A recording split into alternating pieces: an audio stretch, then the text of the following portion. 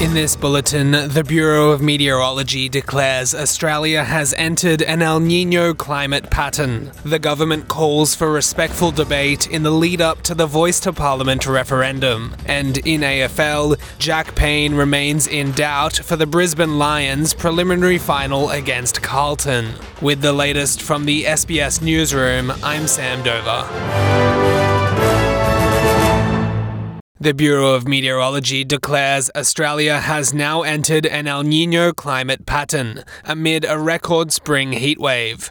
The Bureau's statement comes 2 months after the World Meteorological Organization made its own El Niño declaration. The announcement follows soaring temperatures and extreme fire danger seen across multiple states, with a total fire ban declared for the New South Wales South Coast and Greater Sydney regions. The Bureau of Meteorology says temperatures are also set to increase tomorrow, hitting 34 degrees in Sydney, with parts of South Australia and Queensland also feeling the heat. The El Niño event is linked to hot, dry weather, which emergency services fear will increase the risk of bushfires around Australia.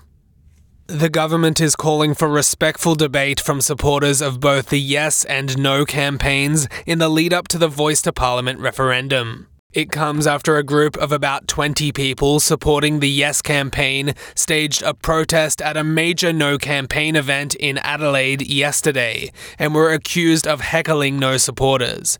Prime Minister Anthony Albanese has condemned the actions of the protesters, and South Australia's Premier Peter Malinauskas says the protesters were harming the Yes side's cause.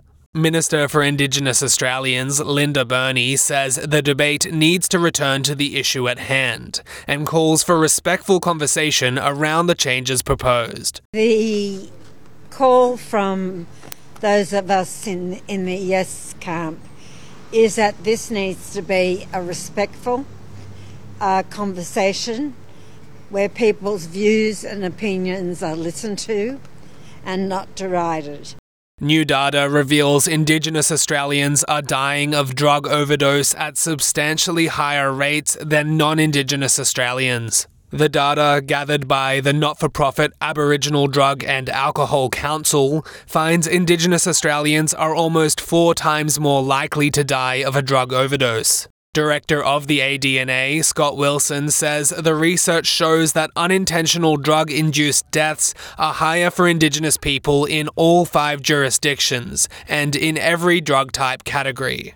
He says people need to be aware of the very real and immediate danger associated with drug use and warns people to take precautions. Don't mix alcohol because that seems the combination of people will take, Panadeine for it or codeine for it, might be drinking, and that could lead to an overdose death. The federal government did make available on the 1st of July naloxone, which is a nasal spray. So if your loved ones are on those pain medications, or even naloxone, and just keep it in your medical kit, because that will reverse the effect of an overdose if administered pretty quick.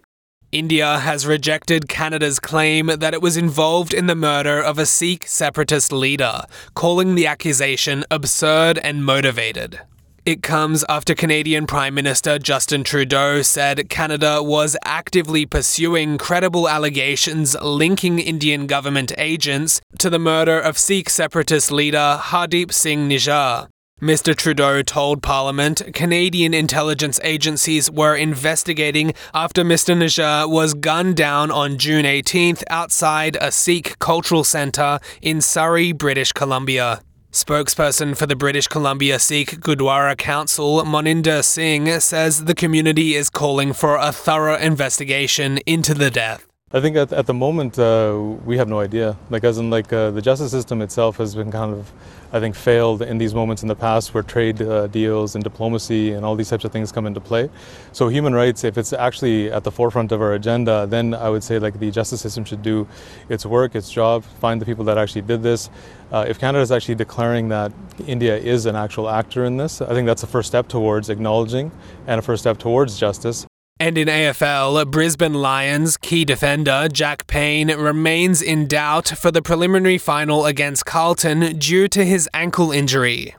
At today's open training session in Springfield, the 23-year-old Payne kept to light running in joggers. The defender has stepped up as one of the Lions' most important players this year, filling the substantial void left by Marcus Adams. I'm Sam Dover, and that is the latest from the SBS Newsroom.